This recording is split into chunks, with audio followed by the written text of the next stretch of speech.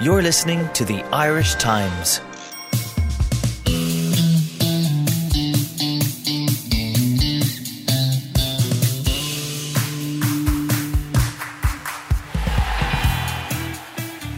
I sat on my couch last night, Gavin, and all I needed was the balm of something to take my mind off what happened in Croke Park. And lo and behold, Tiger Woods was chasing down a major, and that was plenty. That was plenty. That eased the night for me, I have to say. I actually looked around for you in Croke Park to have a little chat to you about this morning, but you were gone. And I was like, yeah, he's retreated to watch the golf. He's going to file his copy. There'll be a column on Monaghan, and he's going to watch the golf, which I actually did myself, by the way. When Tiger, I was following Rory Croke on the blog, and then I said, here it's $6.99 for me to watch Tiger finally win a major. First time in 10 years, have we? First time in 10 years. So, much like Tyrone. He is coming back 10 years later. Yeah, but, so on the 16th tee I threw out my $6.99. Well done, Gavin. And on the 17th tee I went to bed. So you lasted about 10 minutes. Yeah. This is the At A Time podcast with me, Malachy Clerkin, and him, Gavin Comiskey. Later on we'll be talking loads of different things, GAA, a little bit of athletics, a little bit of gymnastics indeed. But yeah, the golf last night was great. It was really enjoyable. Woods is still just such a fascinating thing to watch. It just needs someone, like he needs Brooks and these guys to go away. He looks like a big quarterback, doesn't he? He needs Koepka is a big dude. Yeah, he needs these young, like, they're brilliant golfers out there. He needs them to go away. Your man, a little stat popped up on the screen. So he's now the third. He's now, I think it's the sixth person under 29 years old to win 3 majors. Tiger had 8 at 29. Yeah. Jack had 7. Yeah. So he's the real thing, all right. Yeah, he hits the ball a mile. He flushes his irons. He doesn't worry. He's a killer, isn't he? Yeah, he's a bit of an assassin. And yet, you were gone to bed at this stage, but Woods he birdied the last and gave it the big fist pump. And he was walking across the bridge to the scorer's hut afterwards, and the camera followed him. The crowds were monumental. It looked like it was biblical, him just kind of looking down, and he gave them a kind of a cheery wave. And it was like golf feeling vital again, which, for the lifers like me who will watch it whether he's playing in it or not, was exciting. It was exciting to watch. He's not going to get back to what he was, but he's going to keep contending at majors for next year or two. As long as his body holds up, there's been no problems. His body is fine. His body has been absolutely fine. He has 2 top 10s in majors this year. I'd say only maybe Molinari and Koepka have had better major records than him this year. He's definitely going to be picked for the Ryder Cup. Saying that, 6 months ago he was down as a vice captain. There's no chance he's a vice captain now. He will definitely play. That's in 6 weeks. Will we ignore the GAA? Will we ignore the GAA and just talk about golf for the hour? Yeah, would that wishing made it so. No, I guess we have to move on to the GAA. Listen, Tyrone beat Monaghan. I'm over it. I'm fine. I've had a lifetime of this. I can live with this. Tyrone are going to get hammered by Dublin in the final anyway, so that's fine too. One man who was there all weekend, just like you, just like me, was Keith Duggan.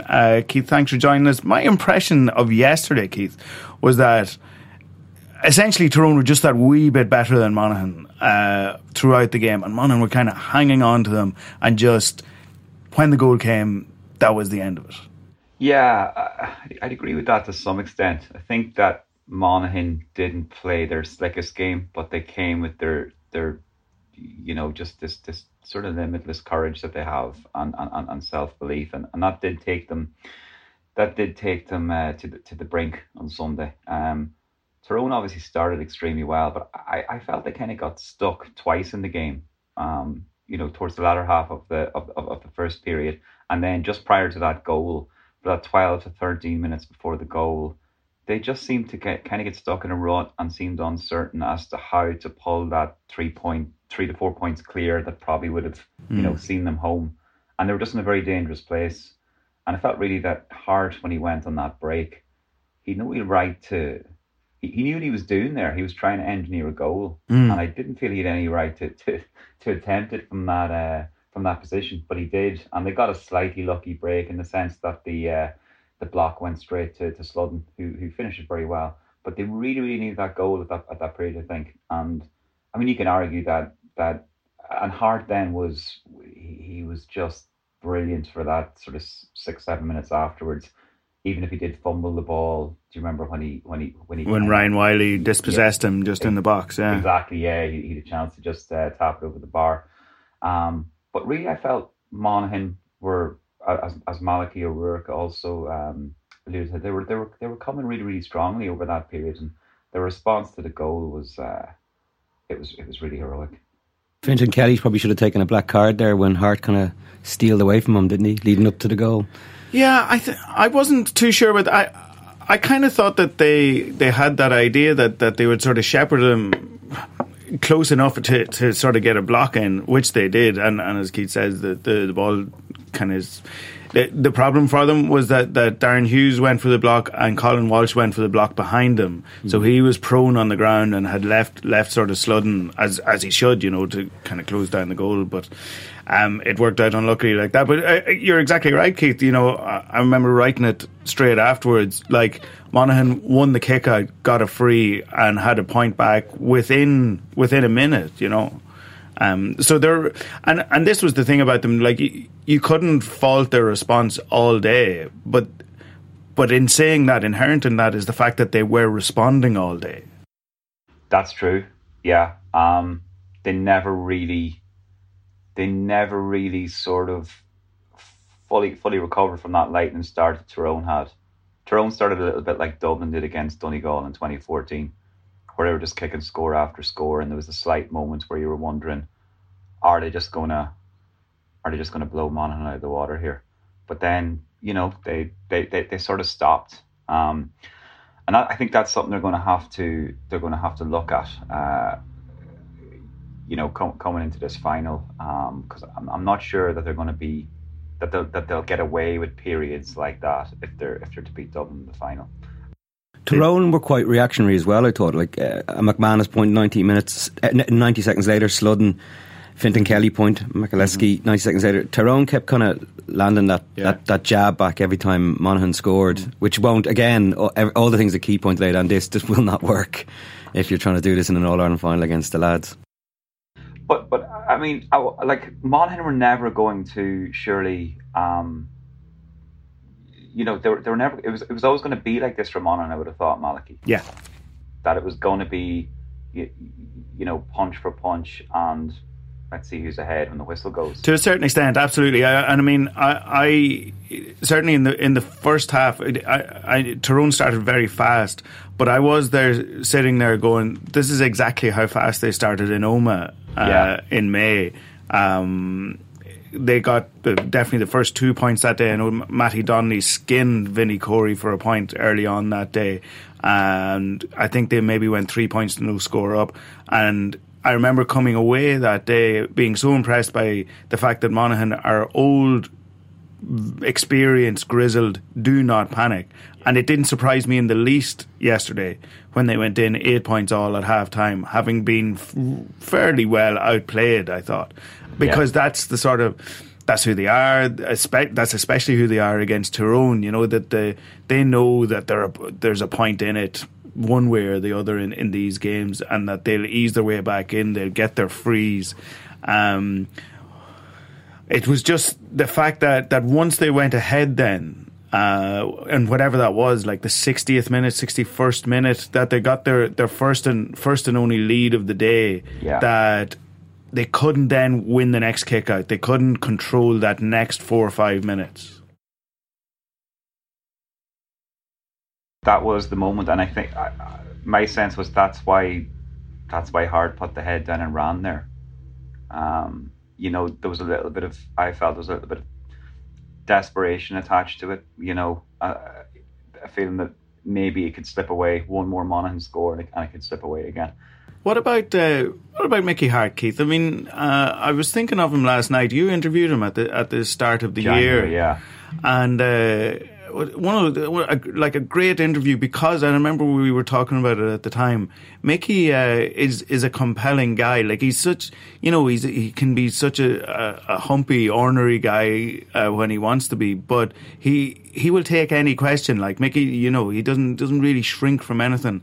And for all that, people can have their own opinions on him. I was sitting there yesterday watching him in the press conference, and I did feel a kind of a warmth towards him, because he was so clearly delighted, so kind of like he was fizzing afterwards with delight at having done this, at having got back to a final, and like it is some achievement 10 years later. And he resisted he may not have had the temptation, but if so, he resisted temptation just to cock a finger to the world. Yeah.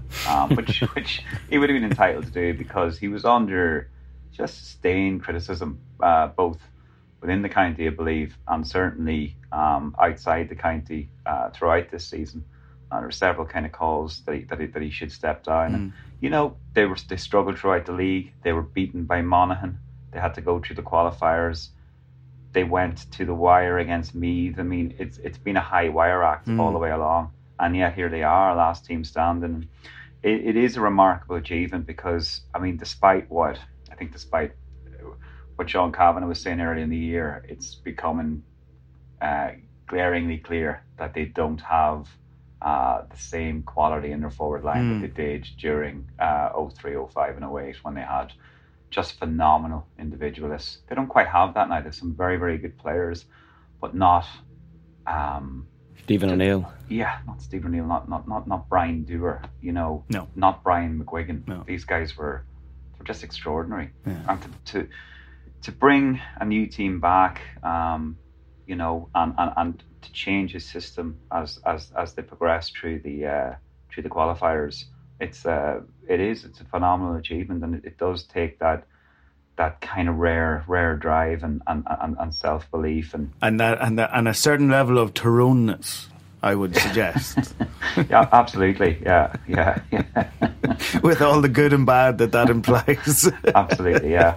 And the thing is, nobody will believe really that Tyrone can beat Dublin except Mickey Hart, and I imagine everyone else within the dressing room by the time they come to play them. Well, let's talk about that. I mean, Saturday night, it's funny, I was reading some stuff yesterday and seeing a lot of kind of stuff going around. This seemed to be a bit of a tipping point for and I even for myself, like, the sort of piece I wrote in the paper today about how the eternal empire looks kind of set in stone now. Yeah. And I was kind of puzzled last night trying to think about this. Why a sort of what I would have said was a fairly regulation win over Galway is what has prompted that, and why not the Tyrone win last year or whatever. But it does seem this weekend to have been some sort of. There seems to be a kind of a general weariness and acceptance around now that Dublin are going to at least, obviously going to win 4 in a row, probably 5, and nobody can really definitively see an end point. You don't miss Connolly, because of what Howard does in the last few games. Is it? Yeah. That's what you're saying, and the average age keeps dipping down in your piece. Yeah. It's very interesting. Yeah, and I think as well, like within the contemporary era, say the last 5 years since Dublin have really come to dominate. Galway came in this year as a sort of a new prospect, a new colour shirt, new faces, slightly different challenge, and there's just a bit of curiosity to see, well, could they present Dublin with different sort of questions and challenges, and then just the way they were washed away, it just seemed like business as usual. And I think that's why if there was a sort of slight air of despair that you felt on Saturday evening, it might have been that. But Galway, for all their quality, they lacked the Tyroneness. They lacked it. Like, they have no Drew Wiley in their team for starters. There's nobody given the reward of a point of a headlock or anything like that. And like Kevin Walsh afterwards, I thought was quite interesting, because he basically said his team were not up for this match because they'd been in Division 1 for the first time. It was a culture shock, and every game was like a championship, and they just kind of ran out of road and they were jaded up at the end. like to hear him, he's not convinced he wants to do a 5th season. Now, if his players came out, Gary O'Donnell said afterwards that they need him, but like it was very unconvincing for him to come out and speak like that afterwards. That Galway, for all their new team on the block stuff, looks like they have a lot of kind of top 6 inches stuff to still achieve. Was the impression that their manager gave us afterwards, you know? Yeah, like I was surprised to hear Kevin sort of sound the ambiguous note about next season. Maybe it was just that, you know, momentary fatigue and disappointment more so than anything else, because they did make really, really good strides this year. Leaving the last, it was disappointing. They were in a no-win situation against Monaghan. Let's say that game had gone differently. Let's say it had been an absolute fizzer of a game, 17-16. Galway had lost and maybe injured, you know, had 2 guys injured or were absolutely wrecked afterwards, and then showed up against Dublin and were steamrolled. Then everyone would have said, well, that's because you threw everything into the game against Monaghan. And, you know, no matter what they did, they were going to lose, I felt. Unless they went. Unless they beat Monaghan and beat Tyrone yesterday. Yeah. Well, that's true. That is true. But look, yeah, it's so it would be a big surprise, I think, if he wasn't back next year. Dublin are. I mean, this is the thing with them. What Gavin and I think Jason Sherlock, the sense is that Jason Sherlock has taken off a lot of the credit for this. The way they are coached now to play football is so different on the eye to what they were in even 2014, 2013, even early parts of 2015, when they were still sort of reorganising. Like they're so clinical now, in that they do not take shots that are only half on. They only kick the points that Sherlock used to kick, you know what I mean? The ones inside, yeah. But they only kick the points that you or I could score. Like, you know, in their first sort of 1-10 or 1-11, which sort of won the game for them by the 45th minute, 4 of them were Dean Rock frees. One of them was a Kieran Kilkenny shot from out on the left-ish, or out on the right-ish. The rest of them were from inside the D. Like, this is playing in against a mass defence, and they were still scoring from inside the D. It's the development of the footballers in them as well. Like, Jack McCaffrey wasn't this kind of a footballer. He didn't have a kick pass like he has now at the start of his career. Mannion was a soccer player for the first few years before he came back from China, you know. There was one-dimensional aspects to these super talented, super pace, strength, whatever, but now there's so much football. Like, McCaffrey literally ran, he was end to end. He was the creator, like, on the weekend, which he's become in the last 2 years. That's coaching, yeah. That is coaching. And Sherlock gets a bit of a credit for it, but Jim Gavin actually gets a lot of credit for it too. I think Jim is a genius. I really do. I just look at, even I did some stuff on the age profile of the team, like how he keeps doing this. That they're going for 4 in a row, and yet the team has got younger every year is amazing. Do you enjoy watching them, Keith? Yeah, I do. Of course I do. Yeah, they're phenomenal to watch. They rarely make mistakes. It's sort of eye opening now when they make the kind of mistake that used to be common. I kind of feel that this period is occurring at a period when all the other, you know, would be strong counties are sort of, you know, they're just at a stage where they're not at their peak. Kerry aren't at their peak. Maybe Tyrone are coming back there now. Mayo. So, you know, you just wish that there was, you know, they had a few stiffer challenges. Let's say Galway had converted everything in the first half on Saturday and went in 4 or 5 points ahead. It just would have been interesting to see if all those passes would have went to hand, and, you know, if all those points would have went over the bar. It's sometimes when you're in the comfort zone, you know, it can be easier to play well. So trying to drag them out of that place I think is key if any team is going to beat them. Yeah, and I guess that, I mean...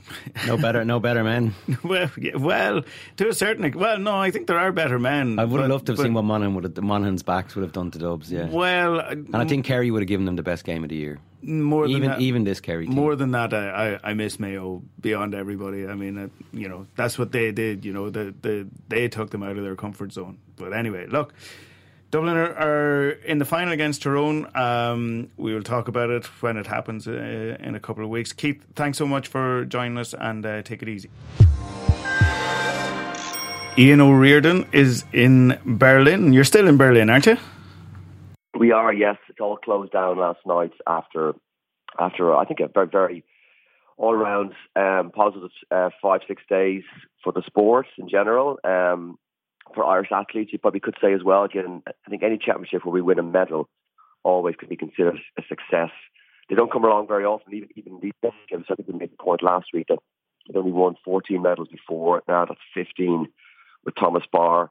And Ciarán McGeehan coming very close then last night in the 1500 metres would have really raised us to new level. I think we've once won 2 medals in the same championships. That was back in 1998 when Sonia won and Mark Carroll won a bronze as well. So to win 2 medals would have been exceptional, and especially to finish 4th. I mean, it's that classic, so near and so far.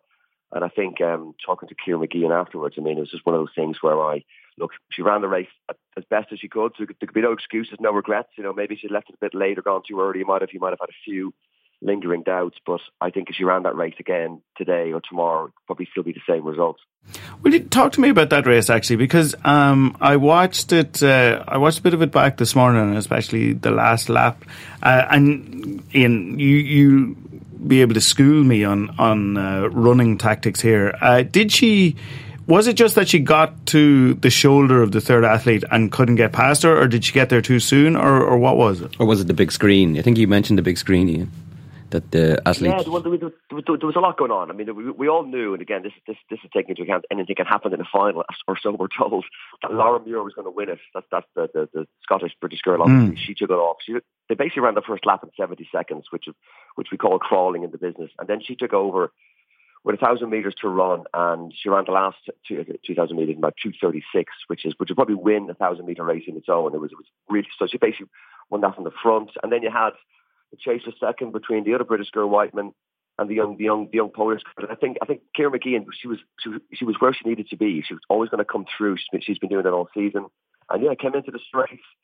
It looked like to me it was on. The medal was on. She keep going at the pace that she was going at, but Whiteman got kind of a second wind, and she did. She claimed that she was looking up the big screen and she could see McGeehan coming, and that gave her some sort of like, I got to go again. So she did. And crucially, like Ciara, she couldn't get. I don't think she even got right beside her. She just couldn't get a stride or two in front. It's a bit like Sonia and Szabo. Do you remember in Sydney 2000? If you could just get ahead of somebody, it gives you a much better chance. But she just couldn't get ahead and finish forward. And in fairness, she was fading a little bit herself, Ciara. Like she was. It's not like she kind of. She the last 20 metres, then she kind of slowed down a bit again. It was just about a second in it. So look, I don't think you could look at that race and say if she did this differently, she might have medalled. And again, I mean, if you look at that race 4:03, 4:04, I mean that's they're world class times. That's right up there with it. She won a bronze medal 2 years ago, don't forget, but it definitely wasn't as deep a race to be honest. So I think finishing 4th this time, if that makes any sense, was a better result. She's the sort of athlete, Ian, and you know her since she was a teenager. She's the sort of athlete that you take great sort of pride in, because she gives it absolutely everything, and I think sometimes I watch her and think maybe she's just not quite at the level. And I know she puts everything into it. She puts her and has fought through some woeful injuries over the years, but maybe she's just that slight level below what she could be. Yeah, well, I think, look, I mean, we all know that she had basically 2 years written off there around, you go back to sort of 2013, 2014. She kind of got back to about 2015. That was her first sort of proper season back. And I mean, she has been improving this year. Now she's got a few more races to run. I think she's going to go out and come very close to another personal best over 1,500 metres. Maybe that's the Sonia Sullivan's record is still there, obviously going back to 1994, 95. So that whether she's at that level or not, I don't know. But I think you're right. But I definitely think there's more to come. I mean, don't forget she only left her kind of training group here last year, and that was a big move. And I think we've already seen some results of that. And she's definitely, look, we all know she's been a little bit sort of maybe fickle in the past, but I think now she's got her head together. That's the most important thing. She's definitely got her head together, and she'd be the first person to kind of admit that maybe she sometimes put maybe too much pressure on herself or something like that. But I think she's more confident athlete now in her own ability. And the only problem is, you said it there, like, I mean, if you look at the level that athletics is at, okay, you basically got a European Championships, a World Championships, and Olympic Games. If you really want to make a mark in the sport, that's what you're judged on. Okay, she's finished fourth here, and she does have a medal from 2 years ago. But we've got a World Championship next year in Doha, which is going to be literally red hot on so many levels. Then you're into Tokyo again. Then it's another World Championships. So it's these chances don't come around very often. But look, I think there's a European indoors next year, which I think she should run. And this idea of like trying to save herself for different championships sometimes doesn't always work out for Irish. That's her best chance of a medal, Ian, is it?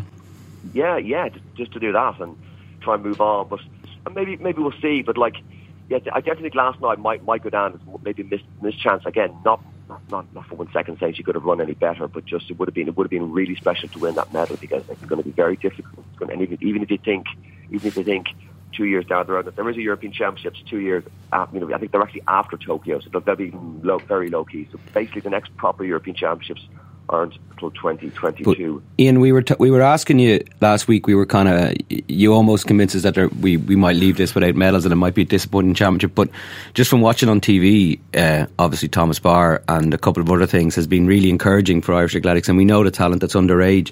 So from your perspective, what are you going to be really tracking, or what are you really excited about from now until Tokyo 2020? Yeah. Good question, Gavin. Yeah, no, I mean, look, we also have women's 4x1, and I think again, it's a very young team. There's just two teenagers in that team. They finished fourth in their heat, an Irish record, but like, I'm going to bore you with statistics here. It was the fastest time never to qualify for a European Championship final, if that makes any sense.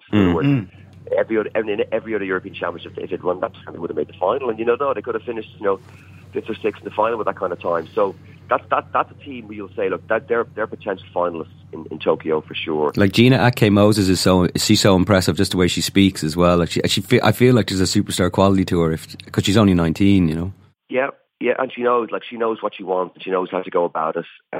You're right, but I think one of the points I would like to make here, and I say this with absolute respect to all the athletes, but like you look at Thomas Barr and you look at Ciara Mageean, and we say, but if you look at the team of 42 athletes and you go through them, and you say, right, if you were to kind of like mark them or rate them as you do in some other businesses, like there wouldn't be too many glowing reports. That's just being honest about it. I mean, we all know that an athlete like Mark English, who's medalled here before, for him to go out in the qualifying heat is disappointing. We've seen a few of the other sprinters maybe not quite step up. Leon Reid came out of nowhere, so we'll give him credit for sure, and he's one to watch in the future. This is the former British athlete now running for us. Some of the walkers gave it a good go, but I think there was one personal best in the relay. I think there was two season bests on the track, but after that, nobody got set either a season best or a personal best. Now that doesn't always happen in championships anyway. So I wouldn't be getting overly optimistic or overly excited to answer your question about who's coming through. Certainly the likes of Phil Healy, again, she's very young, only 23. I don't forget she's now part of 3 Irish records this year: the 100 metres, 200 metres, and the relay. So she's definitely not going in the right direction. Ciara Mageean as well, but there's a few others, and the marathon men did well to finish 6th. There's actually a team race in the marathon, so they finished 6th, which again, not a bad result by any means.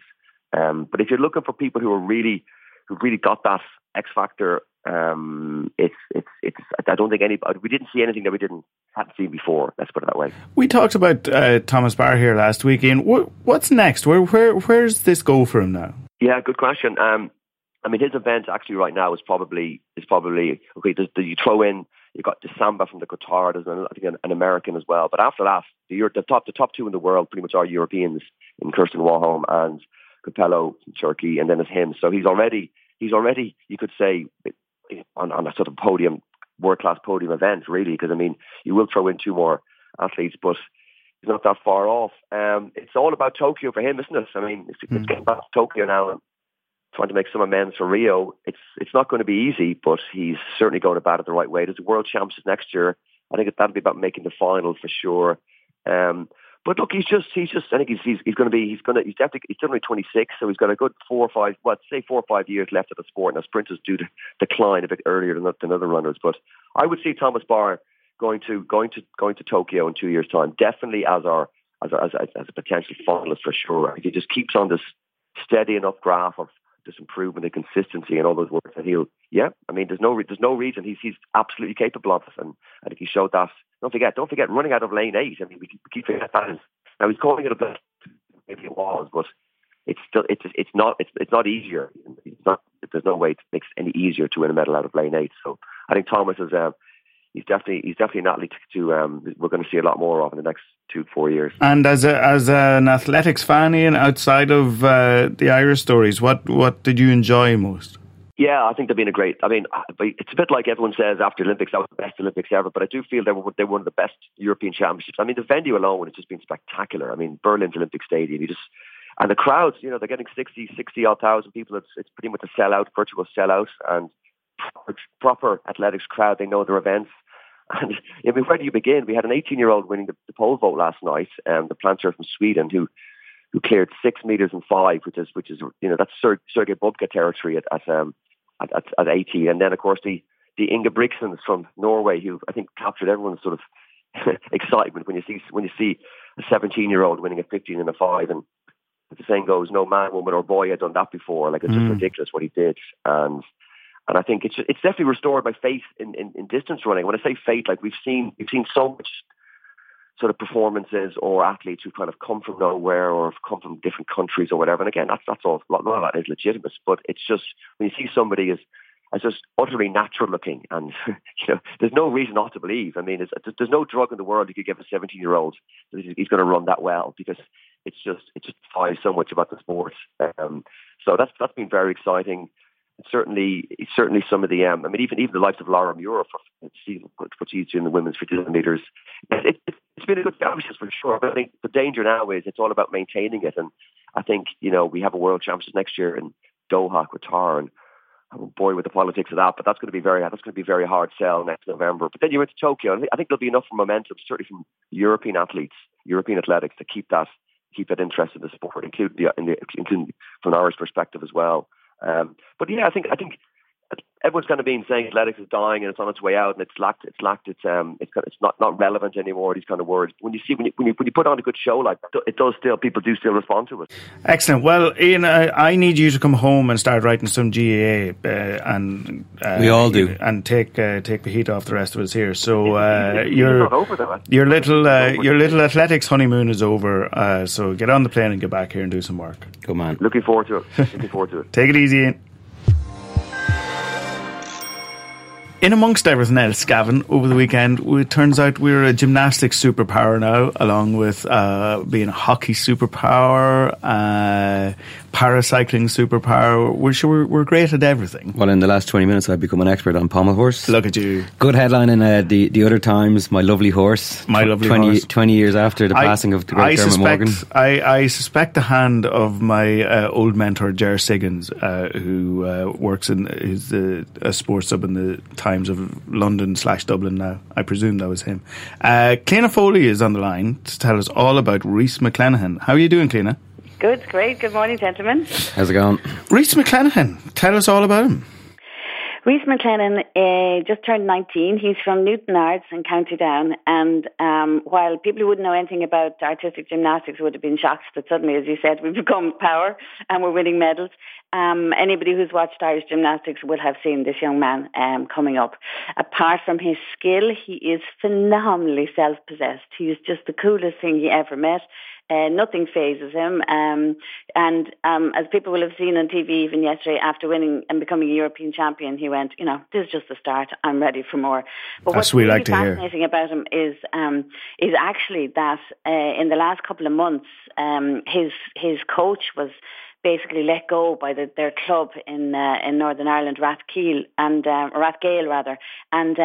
he ended up having no club, and he left the club as well, and his coach and himself actually moved down to Dublin to train.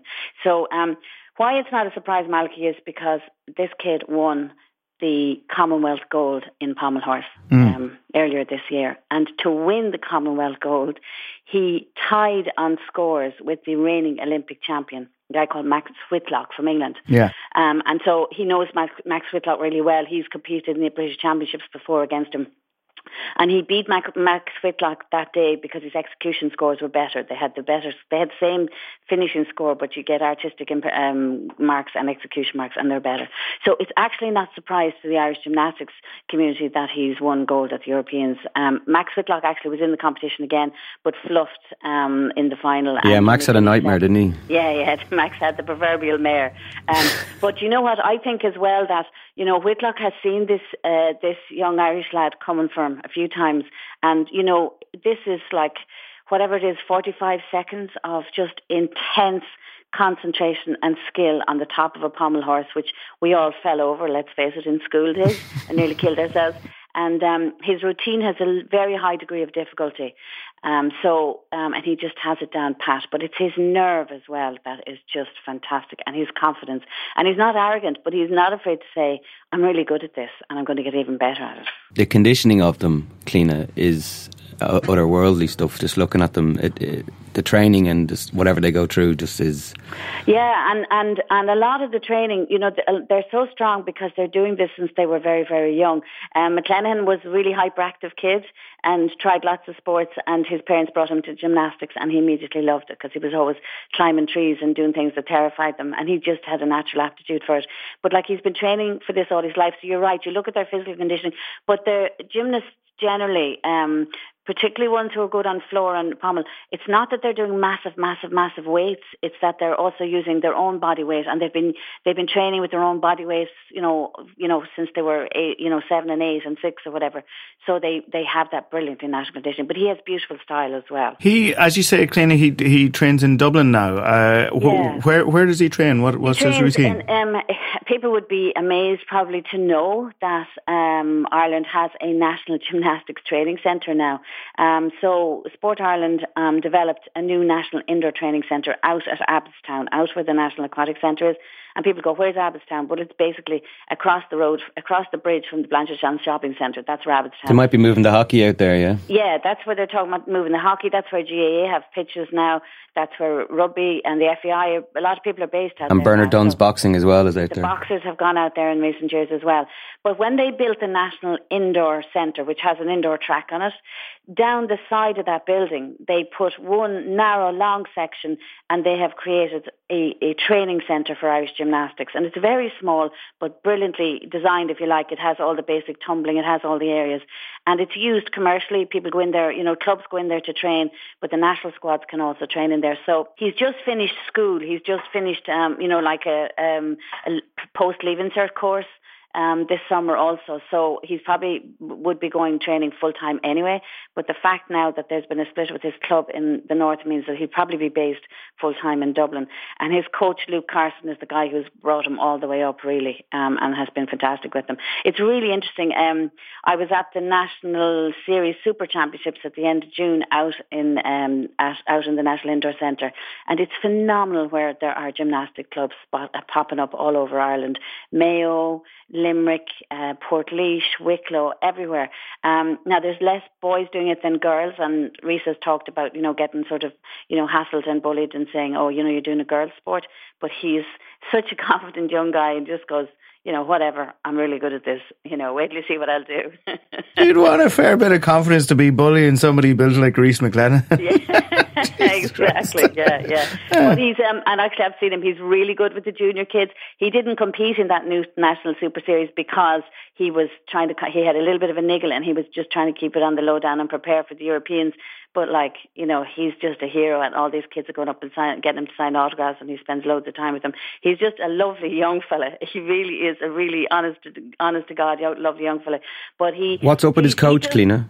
Luke Carson, has he lost him, or what's going on? No, Luke Carson will come with him, I would say. Yeah, the club that they were involved in, Rathgale, the sports centre, I think appears to have had some financial problems.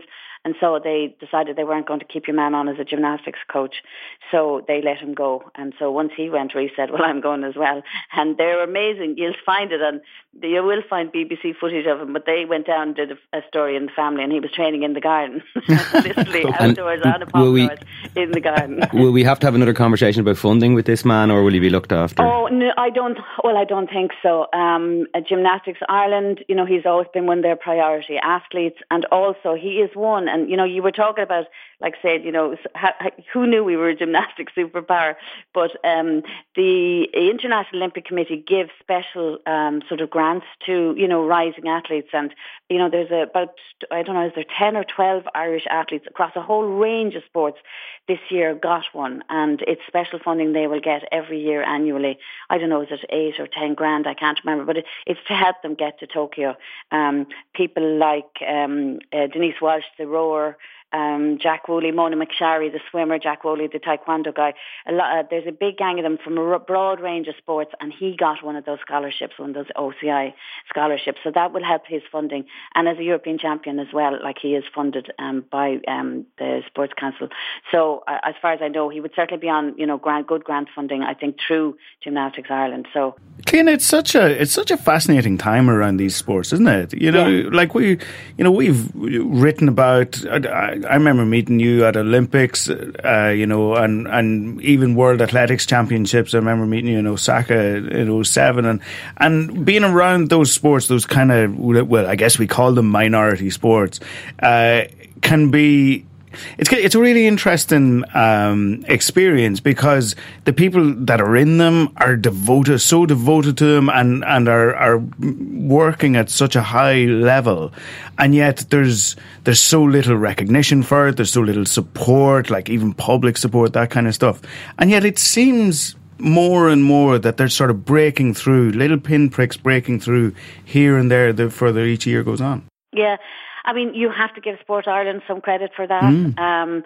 They have funded programs by sports, what we would call exactly minority sports. In other words, not the big 3 or 4 that have the masses of numbers playing and watching them. And when you're in those minority sports, and track and field has become one as well, by virtue of the fact that very little people go to watch it, and these are sports as well that don't have huge self-funding, ability. Yes. The reality is that there is talent there if you find it, if you get good coaches for it, and then if you can get a programme that develops it through the junior ranks and is supported, and Sport Ireland has helped to support that. And gymnastics is a classic example of it. And I think it's really interesting that there is talent out there in other sports. It's harder for them. It's harder for them, not only in terms of funding, but also the levels of dedication it demands. And you're not with the team. And when you do badly, as we saw with Ciara McGeehan last night, who didn't do badly, had a great race. But when you just miss the medal, you don't have a team to fall back on, and also you're exposed just individually. You're out there having to do that post-race interview, really in tough conditions, and there's nobody to hide around. It's not like you have a bad game but the cornerback does really well, and you as fullback, you're kind of hidden. So you like the Dublin footballers, basically, that does never speak to us no matter what. But you know what I mean? You know, I think individual sports, they're so difficult because there literally is nowhere to hide. Boxing, gymnastics, you're out there, and if he makes the tiniest slip, like Whitlock did, you're gone. So the dedication it needs, the support level it needs from everybody around you, and the funding it needs. And Gymnastics Ireland, I noticed got a sponsorship, a new gear sponsorship last week. So again, like Softco with the women's hockey, there's a quick return for a company if they're willing to take a risk on a sport that we might know well, but we have potential in. So all of those things, I think, just show that sport is about so much more than the big 3. I always call them the big 3, GAA, soccer, rugby, racing and golf. They get the biggest attention because they get the biggest crowds to them, and then that attracts sponsorship and that attracts media coverage, and there's that whole cyclical thing going on. But we find now that we have these outliers, and really that is to the credit of the amazing people who, have pushed these sports, passionately themselves with their own passion and coaching, for years. And it's really interesting. In this coming week, the European Paralympic Swimming Championships are on. Indeed, up in the National Aquatic Centre, in Abbottstown. and they're on this week, and I just think it's if people went to that again, you would see where we have talent and what extraordinary athletes they are. And again, they're a minority in a minority. Yes. You know what I mean? Yeah, but we have Ellen Keane is an Olympic medalist, and we have a ton of Olympic or world and European medalists in that Irish team, and also there are superstars of para swimming there this week. Again, up in the same place, up in Abbottstown. So sport to me is about so much more than the team sports, and I think what's brilliant this summer is just we're seeing it everywhere, and maybe you have to give credit to the Sports Council for the investment that has gone on over a long period, but also tons of brilliant coaches and volunteers who've kept those sports going for so many years. Indeed. Listen, Cliona, thanks so much for educating us on young Rhys, and we will obviously he will obviously be in and around for years to come, and we'll all look forward to that. Thanks a million. My pleasure. Thanks, Cliona. And thanks to, we had Ian on earlier from Berlin, and thanks to Keith who talked to us about the GAA. Thanks to everybody who helped us out here today. Thanks to you, Gavin. Hopefully you'll be released from this hell sometime soon, but we don't know. Get well soon, Pat.